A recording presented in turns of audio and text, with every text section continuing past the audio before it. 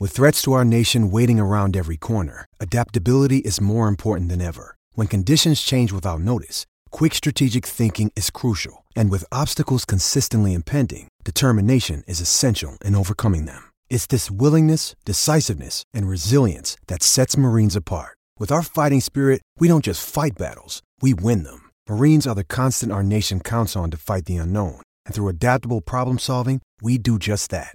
Learn more at marines.com.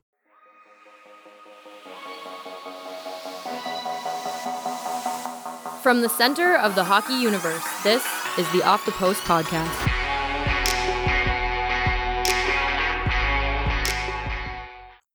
Welcome to another episode of Off the Post. I am your host, John Mattis of Post Media, and on the line today from probably a snowbank in Halifax somewhere, Micah Blake McCurdy. How's it going, Micah? I'm well, thanks, John. How are you doing? Good. Are you currently under a roof? I am under a roof, and we did get a pile of snow, but Halifax being Halifax, we also got a pile of rain, and it's already gone. That's amazing. Awesome. And you are a mathematician. You're the owner-operator of hockeyviz.com, prominent member of Hockey Twitter. I use your site regularly, and you're known as sort of the graphs guy or the visualization guy on Hockey Twitter. Well, I'm bad with numbers, which is a joke for a quote-unquote numbers guy. And so I like to put everything in pictures. Yeah, well, I think we appreciate that, especially at this time of year. And that's sort of a good segue into why I wanted to have you on is the playoff races and people maybe getting unrealistic about their team, whether it's, they think they're not going to make the playoffs when really they have a chance or the other way around. And I feel like a guy like you and other people within the stats community have opened a lot of people's eyes to the fact that, there's a way to sort of quantify what might happen, and there's a percentage you can throw on most teams in most situations, and at least you have sort of a bar that you can look at and go, the chances of this team actually getting in are pretty slim, or vice versa are pretty high.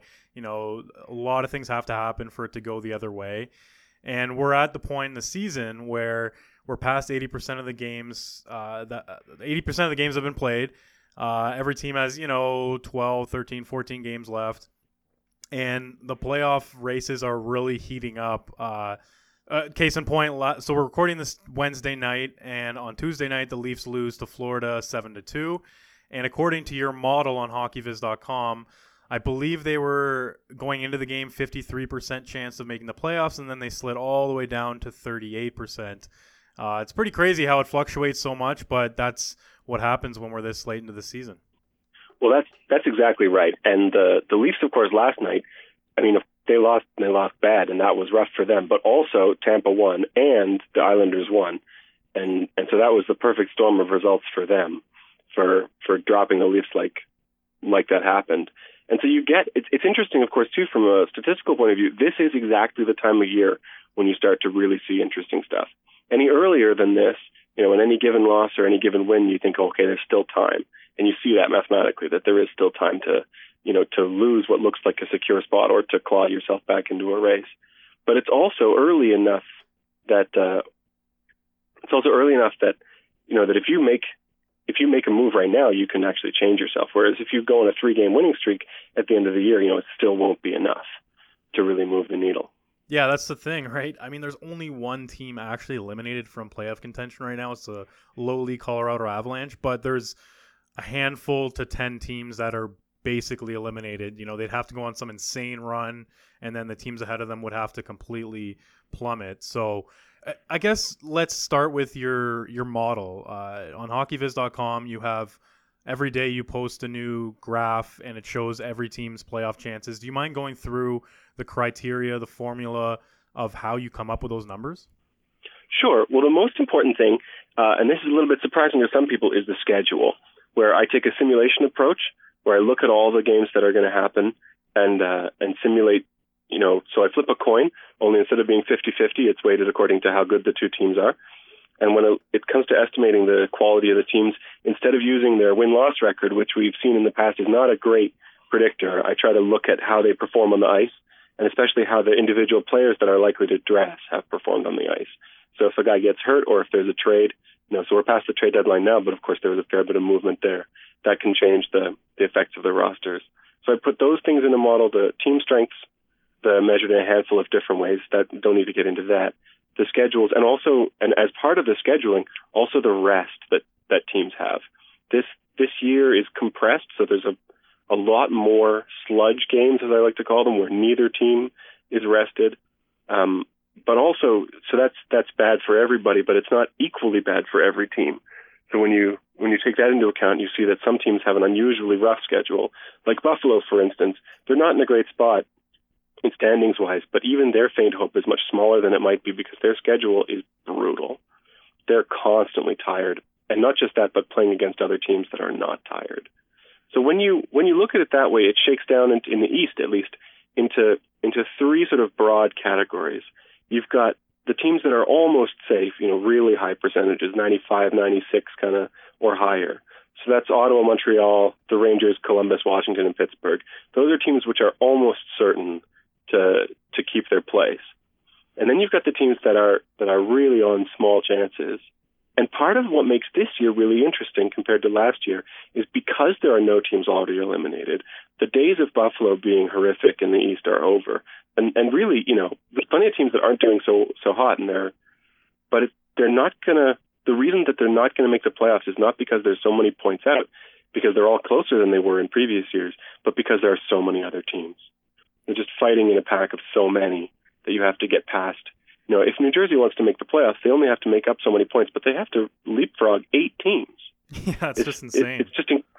That's just too difficult. And so you get New Jersey, Detroit, Buffalo, Carolina, Philadelphia, and Florida, who are down underneath 5%. Not completely unheard of, but not really the kinds of stories that if you were a journalist you would be salivating for. That's the story you'll write about once every 20 years or 50 years. But then you have these middle-of-the-pack teams, which are much more fun, especially after last night's results, where they've bunched up nicely. So I cheer for the teams that I like, but mostly I cheer for chaos, and I love it when the teams are all close together. And this year it looks like the Islanders, the Maple Leafs, the Lightning, and to a lesser extent Boston are the ones who are really fighting for spots. Those 4 teams are fighting for 2 spots, which really makes for fun and big swings in probability. Yeah, and this is going into Wednesday night's games. You have the Islanders at 37% and Toronto at 38%, Tampa Bay at 40%. So those are I know your model is one of a few, and you guys collectively vary. There's a percent here that goes there, there's a percent here that goes there. So really, they're all really tight if there's a 40, 38, 37. Oh, yeah. And there is, as part of the job is keeping up with what other people are doing, with what other techniques are going on. And so you see that somebody else has slightly different probabilities.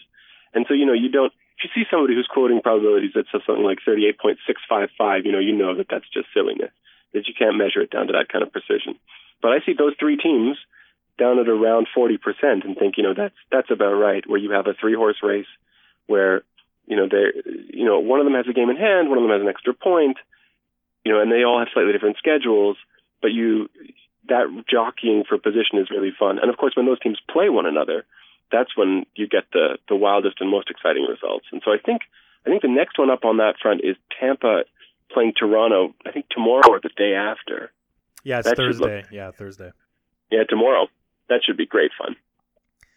And the Florida Panthers are 6 points back at the second wild card right now. So it doesn't seem like it's impossible. They have 14 games left. It seems like, okay, if they go on a run, they could easily sneak in. But you have them at 4%. Is that one of those things where the rest and their 5-on-5 numbers and your sort of all-encompassing equation comes into play? Yeah, in terms of team strength, they're not far off. They're not like the Kings who my model thinks are quite a bit stronger than their actual results this year. Florida's a middle of the pack team, and they're sitting in the middle of the pack right now, maybe just a little bit behind. And although they were hurt badly, every team has injuries, but not every team has injuries to several of their top players for long stretches. Part of the trouble is just that they have to leapfrog 3 teams that are 5 points, 6 points, and 6 points ahead of them. So you need all 3 of those teams to slip. you pick up 6 points, that bridges the gap. Well, that takes you 3 games, and you need all 3 of those teams to take no points or 1 point in their 3 games. So that's, now you're writing down 12 games that you all need to go in a particular direction. And that's like saying you're going to flip a coin and I need to get the results I want each time for 12 times in a row. It doesn't come good very often. And that's just to get tied with 8 or 9 games to go or 10 games to go. Then you still have to do better than those other teams over the rest of those games. So that's, it's not out of the realm of possibility, but it's tough now for Florida. Yeah, it's just funny looking at your graphs and seeing New Jersey has 0.0001% chance, and then at the other end of the spectrum, Pittsburgh has roughly 100%. It's one of those you look at the standings and it lines up your percentages and what they actually have in terms of just strictly points. But it's funny to see the Devils just being so far behind the Penguins that they're in different leagues. Well, I'm surprised by New Jersey. I didn't think they'd be good, but I didn't think they'd be this bad this year. But when you have that many teams bunched up near you, you go on a run. Like if New Jersey goes on a 5-game win streak, that's going to give them 10 points. That's going to take them from 62 points to 72 points, and they'll be sitting where Florida is now. So, that they can get past 5 or 6 teams. That would be a Herculean effort in itself. We'd be telling stories about that already. And it's not like last year where we didn't have, when we had Buffalo a couple of years back where they were sitting 20 points off the race. I think those days are over, except for the West. And if you look at the Eastern Conference in general, so going off of your most recent probabilities, Pittsburgh's in, Washington's in, Columbus, New York Rangers, Montreal Canadiens, Ottawa Senators. So all of them are above 95%. Ottawa's actually the lowest at 98%. And then Boston's at 81%. So, the chances of them getting in are very high. So that's more or less 7 locked up. And then 3, like we mentioned, New York Islanders, Toronto Maple Leafs, Tampa Bay Lightning fighting for the last spot. If you think back to the start of the season, are you surprised that it's come down to just 3 teams for 1 spot at this point in the season? A little bit. I thought that Montreal and Ottawa would both be a little bit weaker than they are this year. I thought they'd be right in that fight. I thought it would be like 5 or 6 teams fighting for 3 or 4 spots. And Columbus is completely out of nowhere for me. I had them pegged at the bottom of the league this year. It's funny, my predictions sort of taken as a set of 30 are better this year than they have been in any previous year. But there's always 1 or 2 teams that are way off, and Columbus is that one for this year. I didn't expect them to be in the playoff picture at all, let alone have an almost totally secure spot. They're as good as qualified already. So that is surprising. I'm pleased in a way at how tight the fight is to have 3 teams with almost exactly the same probability as well as Boston looking for only 2 spots. But it is a little bit smaller than I expected. Yeah, the Columbus Blue Jackets effect. It's screwing up a lot of people's predictions. I'm assuming not too many people put money on them to win the Stanley Cup in Vegas before the season. No. I mean, if someone did, they still have to win the Cup, but the odds must have been very much in their favor. No, they'd be astronomical. And this is a great test of whether or not the people you're talking to are honest or not. If they say, "Oh yeah, I saw that coming," yeah, then you can just tell that they're liars. It's very easy. No, I totally agree. I mean, I remember even talking to someone within the organization, I don't know, a week or 2 before the season, and they go, "You know what? If Bobrovsky plays well, and I'm being objective about it, I think we make the playoffs." And that was like the best case scenario. And then you look at them now, and obviously Bobrovsky's played well, and the rest of the team has played well, and the John Tortorella. Sorry, go ahead. Oh, I think if you project reasonable best cases for every single player on a roster, you can get enormous jumps like that. But part of the job is that you don't expect. So for each individual player, you look and you say, well, that's not completely crazy. And there are believers for all those players. You say, how about Bobrovsky? How about Werenski? How about Brendan Saad? How about Boone Jenner? All these, you can have. For each of those players, you'll find somebody who says, yeah, I think they're going to have a great year like they're having. But the difference is, just like we were saying before, the difference is between saying that I think so-and-so is going to have a breakout year between saying I think they're all going to have breakout years. Yeah, that's quite different. Yeah, it's kind of mind-boggling when you start breaking it down player by player how well things have gone in Ohio. And if we shift to the West, like I alluded to about 10 minutes ago, so Colorado is the only team that's officially eliminated, but you run down the list and there's a bunch of teams that aren't exactly anywhere near competing for a playoff spot. And it's, you look, for example, you look at Winnipeg. So they're 10 points back of the last wild card. They have 12 games remaining. You think, okay, it would take a miracle, but you never know. It might happen. But then you dig deeper and you look at models like yours, and the Hockey News has one, and MoneyPuck.com. There's 3 or 4 or 5 of them, and they all have Winnipeg really low. I believe you have them at 1%. Yeah, not even anymore. After their last loss, they're down to 0.2%. So they were up at 1% just a few days ago. The trouble with Winnipeg is the game's out of hand. Yeah. 10 points. You make up 10 points in 12 games. That's one thing. But Nashville has an extra game on them, and St. Louis has 2 extra games on them. To say nothing of Los Angeles, who would have to leapfrog, who also has a game in hand on them. Yeah, the West is I would say almost locked up, according to your model. Almost. The only real question is, can the Kings muscle their way back in or not? And of all teams, I feel like they may be able to. And I'm assuming like you mentioned before, your model kind of lifts them up or vaults them up probably higher than most. Oh yeah. The Kings are extremely good at doing the things that traditionally have led to winning. So, everybody who's making mathematical models, we're still using the results of past games, generally lots and lots of past games. The more the better, as long as you still feel like it's relevant. And the Kings sort of almost redefined the way that the game is played, and they played so well and won so many games. I shouldn't say that just that they played well. They won so many games that any model that looks at the past is going to look at the way that they played and say, oh, I think this is a good way to win, because they won so much. So if they, although you get into situations where, if you have a model which is so easily influenced by something like that, where if they can replicate most of what makes a winning team in that style, but not all of it, then all of a sudden they start to lose games again. And so, but then, all that said, they're still incredibly dominant with the puck. They just have it all the time. And so it's hard not to feel that if anybody could overcome long odds like that, it would be Los Angeles. As it happens, I don't think they're going to do it, but I don't mind when I see, for instance, my model has them at 36% to make it into the playoffs. And I think a different team with a different roster in the same position would have, maybe half that. Well, they've been an organization that hasn't exactly blown away teams or blown away regular seasons. They've never really been President Trophy contenders. The one time they won the Cup, they're the 8th seed. I mean, this is just kind of their routine, but obviously they're definitely testing fate here, and the chances of them making it are actually pretty slim. But you have them at 36%, so you're giving them a fighting chance.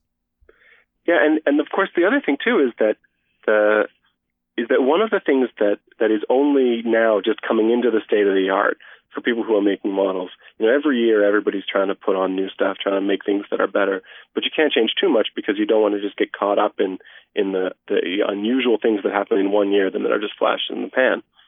The one thing that's slow to really get serious adoption is aging curves, and that's one thing that I think is happening to Los Angeles, where they're getting older, and and you look at the results that they had, and you see how they were dominant in generating shots, and they've never been great at generating goals per shot. They've always been volume winners, where they don't have guys who are picking corners on you. They just constantly take the puck from you at the red line and then bring it back in again and again and again. But you still have to score. You can't win just by winning the blue lines, and that talent I think falls off a little bit more quickly with age. And so you'll probably see that change a little bit as we get a better theory of aging. There's another reason on the other end of the curve, just switching back to something we said earlier. Yep. Part of some other people's models are more optimistic than mine about the Maple Leafs, and part of why is that their core of players that they ice every night is so young. Right.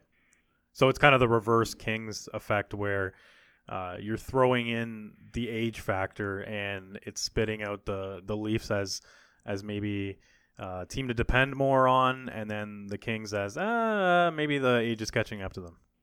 It's real tricky. Mathematically you want to adjust for all these things, but on the other hand, you don't know how much of it is age and you don't know how much of it is taste.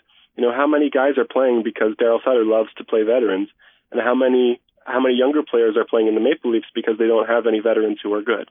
Yeah. You don't like all of those extra decisions.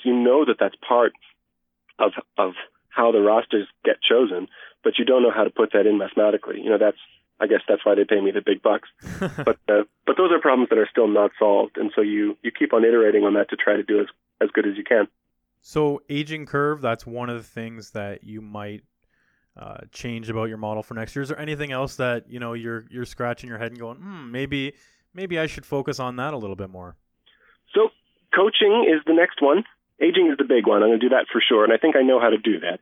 I don't change models in the middle of the year. I think that's bad form. Yeah. But aging and coaching, those are the two things. And coaching is by far the most difficult.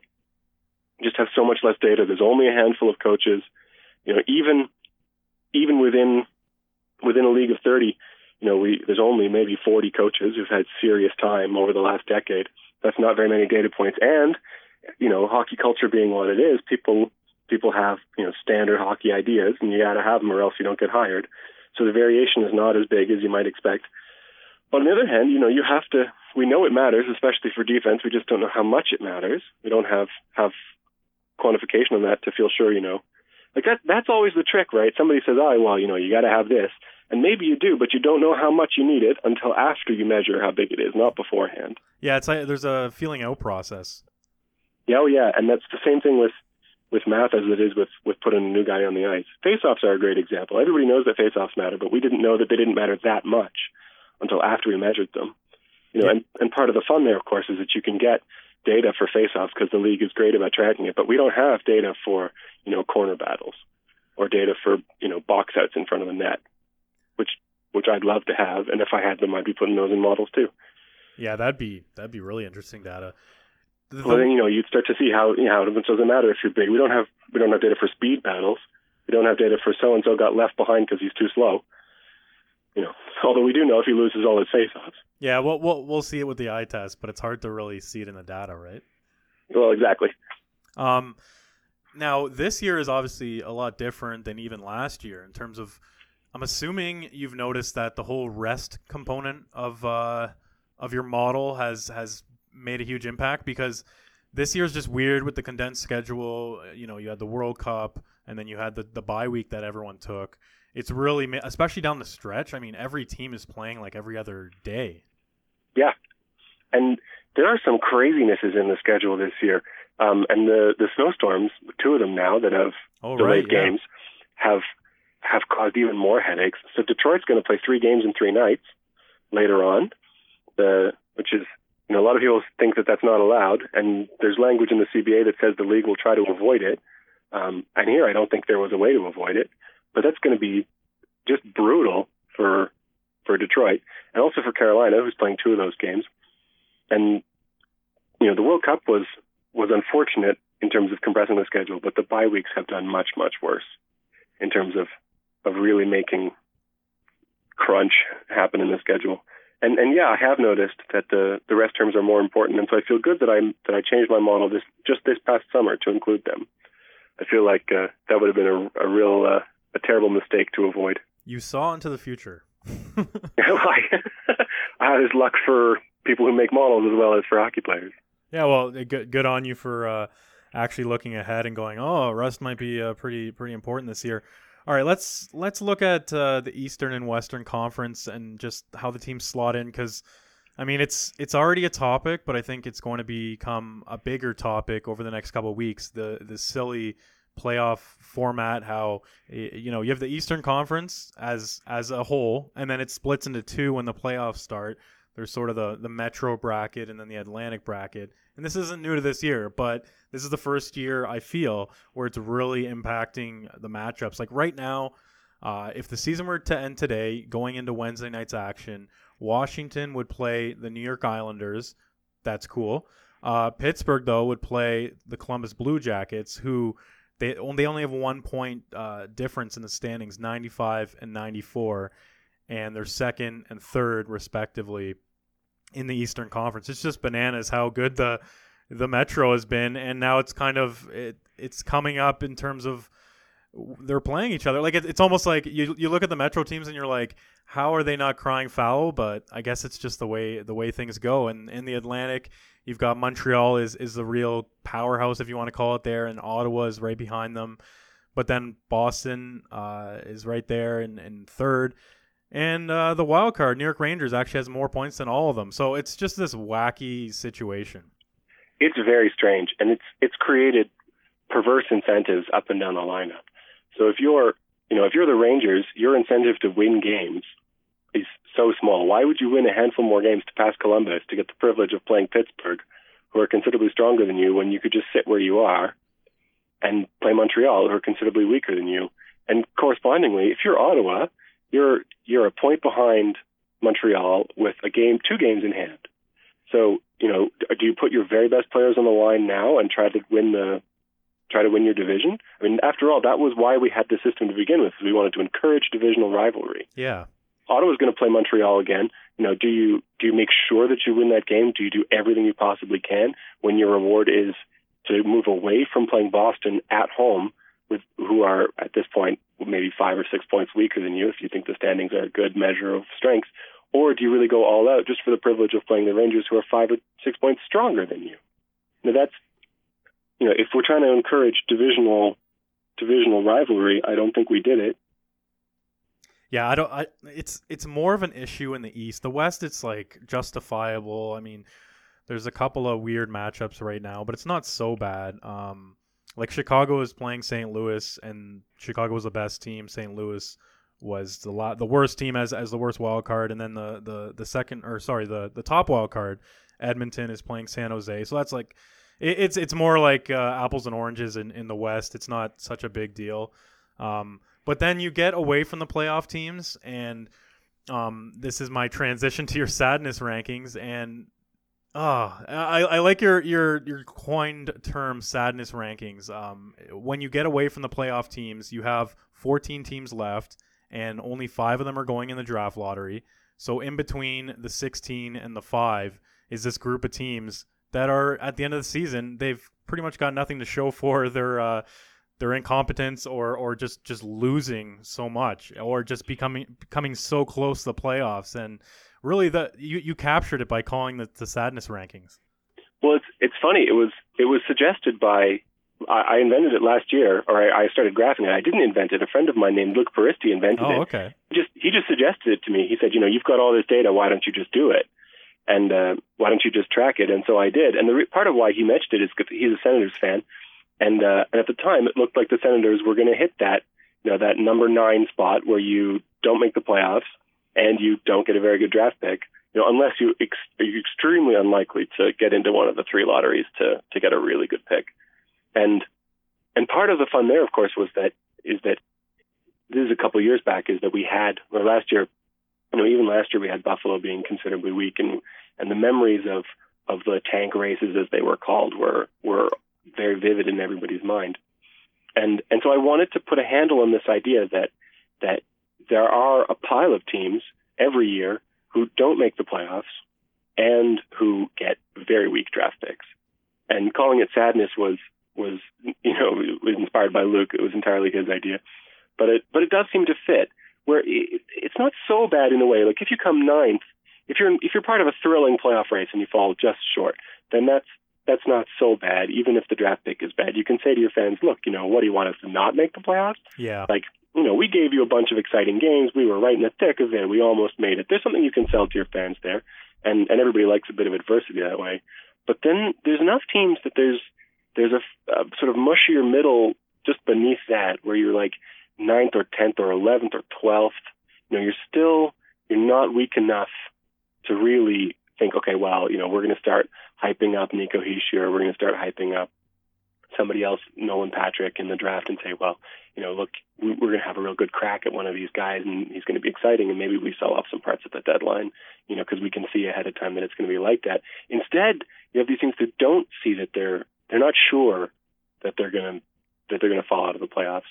You have teams which are maybe 4 points out at the deadline or something, and it's a bit of a rough optics to say, oh well, we're just going to sell now. But then there's 4 teams that you have to pass as you make up those 4 points. And so you might stare at a chart and say, and you might trust the model as much as you like and say, well, look, our chances of making the playoffs are only 4%.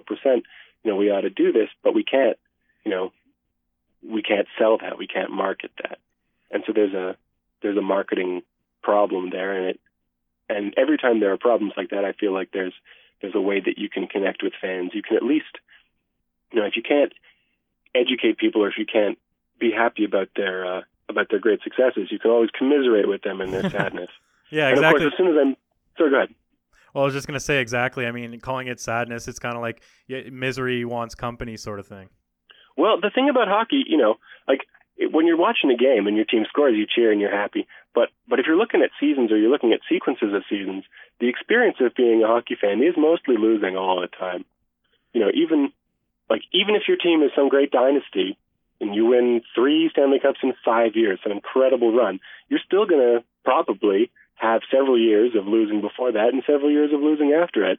But hockey fandom is something that most people do for their whole lifetime once they're hooked. And so you're going to spend most of your life watching your team lose most of the time. So if you can't find some sort of slightly perverse pleasure in enjoying your team when you're down, it's a real unrewarding way to be.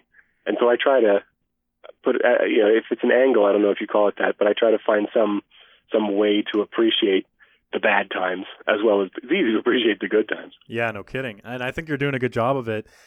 I'm glad you brought up the whole hope thing, because I remember talking to a junior hockey coach and he was also a manager. And this sort of relates to the NHL to a less extent, but I guess to smaller markets, where in terms of marketing the team, if you're not winning, you better be selling hope, because otherwise you're going to have a fan base that just doesn't care, that tunes you out.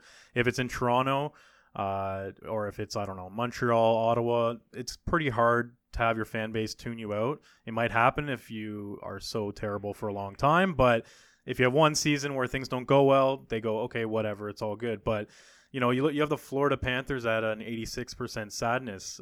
That's tough. That's tough to sell. Coming back to the arena, renewing your season tickets.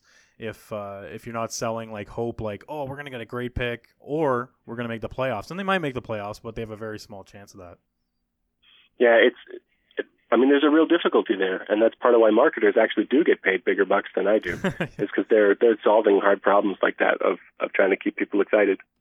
All right, I'm going down the Micah, I don't know, the wheel of fun with Micah, and we've done the model for playoff probability. We've talked about your sadness rankings. Both of those are on hockeyviz.com, and also I know that you've done some work on secondary assists. So obviously not first assists and not primary points. You're talking about you could call them like garbage goal, or not garbage goals, garbage assists, noise. You've used it as a topic of discussion and as something that kind of grinds your gears, I guess, that people care so much about secondary assists, or that they're a thing in general. So I do think that they're a little bit unfortunate. I can understand part of why they come around. People want to say, the instinct of saying, it's not just the guys who score goals. We want to look at who's actually creating stuff. That instinct, I think, is excellent. And on the other hand, too, if you're going to write down a formula, if you're going to come up with a way of measuring something, you got to nail it down and make sure that it's done the same way every time as best as you can, or else you're just going to get completely subjective garbage no matter what it is you're trying to measure. But the way that we measure points right now with primaries and secondary assists is not doing as good a job at what we want to do. And there's a tension here, because if you watch Erik Karlsson, as I do every night, if you watch him make an incredible pass, which completely exposes the defense and turns into an easy 2-on-1, and somebody taps it across and then somebody has an easy goal, then Karlsson's going to get a secondary assist. And his play is by far the most difficult play in the reel.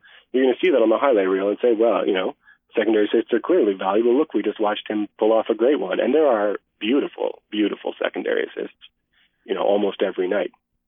But the tension comes in when you compare that with the fact that there's also an enormous pile of secondary assists that are given out for almost nothing at all, where a guy will take a shot and the goalie will hit it, but there is no change in possession, or he'll hit the post, say, and then he'll change, but his team gets the puck back and somebody carries it around for 30 seconds and then finally makes a pass and scores. And he has almost nothing to do with the goal. He wasn't even part of the puck recovery, where you get situations like that too. And so if you want to look at statistical validity, if you want to know if the thing that you're measuring is really useful for measuring ability to create offense, then you start looking at statistical tools. That's what we invented them for, to try to tease apart, when we have lots of data, to try to tease apart the information from the noise. And you discover that the secondary assists aren't doing what they're supposed to do. It's very sad in a way, but if you think of it mathematically, then you say, well, we tried. Too bad, so sad. We'll try again. But of course, now that they're part of the established way that people evaluate, there's friction when you try to do that. So I like to use a bit of humor if I can. So I publish charts which list them, instead of saying goals, primary assists, and secondary assists, I just call them goals, primary assists, and noise. That way people like to ask me what they are, and I can start conversations and slowly try to convert them to my cult-like ways. But the anti-secondary assist cult. And I do get there's plenty of people who disagree, especially people whose favorite players are defenders. And I do get every time there's a beautiful secondary assist, somebody loves to mention me with a screenshot on Twitter, which is nice, actually. That means I get to see a lot of really nice passing plays every morning. But the part of the trouble is that movement from I want to know who did well in this play to I want to know who's doing well for a whole season. Those two things don't often connect the way that you want them to. Intuitively you want them to, but they don't. This is part of the trouble about doing science, for lack of a better word. Social science, hockey science. It sounds a bit grandiose, but that's what it is. And so when you want to start asking those questions, you need to sharpen up your toolbox. Well, and it almost seems ambiguous. Like, why is it 2 assists? Why not 3 or 4? I don't know if there's other sports that do more than 1. I don't know. I'm trying to think. When you were talking, I'm like, okay, basketball just does 1 assist. I'm not 100% sure on soccer, but I'm pretty sure it just does 1 assist. You know what I mean? Why is hockey obsessed with the second assist? So history is the reason. In soccer, of course, score assists are only variously kept. They're not, as stats go, they're not nearly quoted. Even single assists, not even quoted nearly as often as assists are in hockey. Right. And part of the trouble too is that I was mentioning earlier about how you have to have a formula, which can get you into trouble, right? Where you can, anytime you say, well, this is the new formula, then people will exploit it in ways that you didn't expect. But there's a handful of curiosities to the formula that make less and less sense when you look at them. Like, for instance, you can't get a secondary assist on your own goal. So you can make a beautiful pass, gorgeous as you please, completely undress the defense. But if the guy you pass it to passes it back to you and you score, you just get the goal and you don't get an assist. So if the point is to reward people who make creative plays, then it doesn't quite make sense. Imagine on the other hand, that. you start. Sorry? In my head, I'm thinking, like, imagine Connor McDavid, all the secondary assists he would get if he was doing give and goes with, I don't know, Patrick Maroon or someone. Sure, and in some sense, if you really like secondary assists, if you are completely sure that they're doing what they're supposed to, then you should probably hand out those extra secondary assists. That would probably improve the stat as a stat, but we don't do that. And no one is contemplating changing it. And the other thing, too, of course, is that even though we want to have a uniform definition, some people who've done some research here have discovered that the definition is not completely uniform in terms of how it's actually handed out. Some people have found that home scorers give their home teams longer assist chains, that secondary assists are a little bit more likely than you'd think. It's the kind of thing that you'd never figure out by teasing apart individual plays, but then you look at a bunch of aggregates over a number of years and you say, it's a bit fishy, actually. Home team scorers don't work for the home teams, but they do operate out of their home rinks, and so they get into habits, and you watch teams differently. And then, of course, sometimes it's just not completely clear. You see a big scramble, and some guy hits a puck. Was it him or was it him? oh, I'm not sure, and then you get all sorts of mess that way, and you're not completely sure who touches the puck. And if the other team gets the puck, then of course there's no more assist chain at all, and so you can't be completely sure if another team, like the refs have this problem every time there's a delayed penalty. Did he actually have the puck, or did it just deflect off of his stick? Some refs call it one way and some refs call it the other way, and we sort of accept as fans that it doesn't really matter, even if we yell at the TV when we don't like it. And that's bad enough for when you're watching just an individual game, but then those kinds of things, do they all wash out or do they add up? And it's more and more of a mess statistically when you get into it. Oh yeah, and obviously a huge counter argument is that, okay, let's strip away, secondary assists, but what about the historical context of this whole thing? And there's a lot of guys that have dined out on a lot of secondary assists. Do we exclude that now when we talk about, the past and comparing eras? It kind of confuses things. People don't like change, especially when it comes to something like a statistic. It's like, oh, but it's been this way for so long, so why are we doing? You know what I mean? I feel like most of the counter argument would be, it's fine the way it is. Like, you know what I mean? It's not. It's like, whatever. Yeah, and for people, I actually don't mind this quite that much. People whose primary interest is historical. I don't have any trouble with those people. Because we don't have the same interests, so we don't really have much to talk about. I almost want to say, look, you just keep on measuring it however you want for however you're doing. But I'm more interested in what's going to happen in the future. And, we were talking at the beginning of the show about prediction. That's really my stock in trade. And so I'm much more interested in predicting future totals and seeing, it's like I'm trying to make decisions. If I'm putting myself in a manager's shoes or even a fan's shoes, I want to, do I want to complain about so-and-so being on the top line? Well, if I know that a huge number of his point totals are secondary assists, then I know that they're not as likely to hold up. That people who generate offense from goals, and especially from goals, but also from goals and primary assists, that's much more likely to persist into the future. And so if you're comparing to the past, I have a lot of sympathy. But if you want to predict the future, then I think you got to go with what's best. I agree. All right, Micah, I appreciate your time. And I've pimped hockeyviz.com a few times, but maybe you can let everyone know where they can find you on Twitter. So hockeyviz.com is the website. That's where you can find the stuff that I make. Although if you want to find me and some of the more newer stuff that's not up on the website yet, I'm on Twitter at ineffective math, not effective math, ineffective math. It's a joke on how I have a math education, but I couldn't get a math degree, or I couldn't get a math job, and I had to go into hockey, which is more fun anyhow. But you have jokes, and once my mom thinks I should change it. She thinks it's not very serious. But once you've got them, then you stick with them. And so ineffective math is where you find me on Twitter, and that's where most of the fun happens. Perfect. All right. Thanks, Micah. I appreciate your time. Thank you.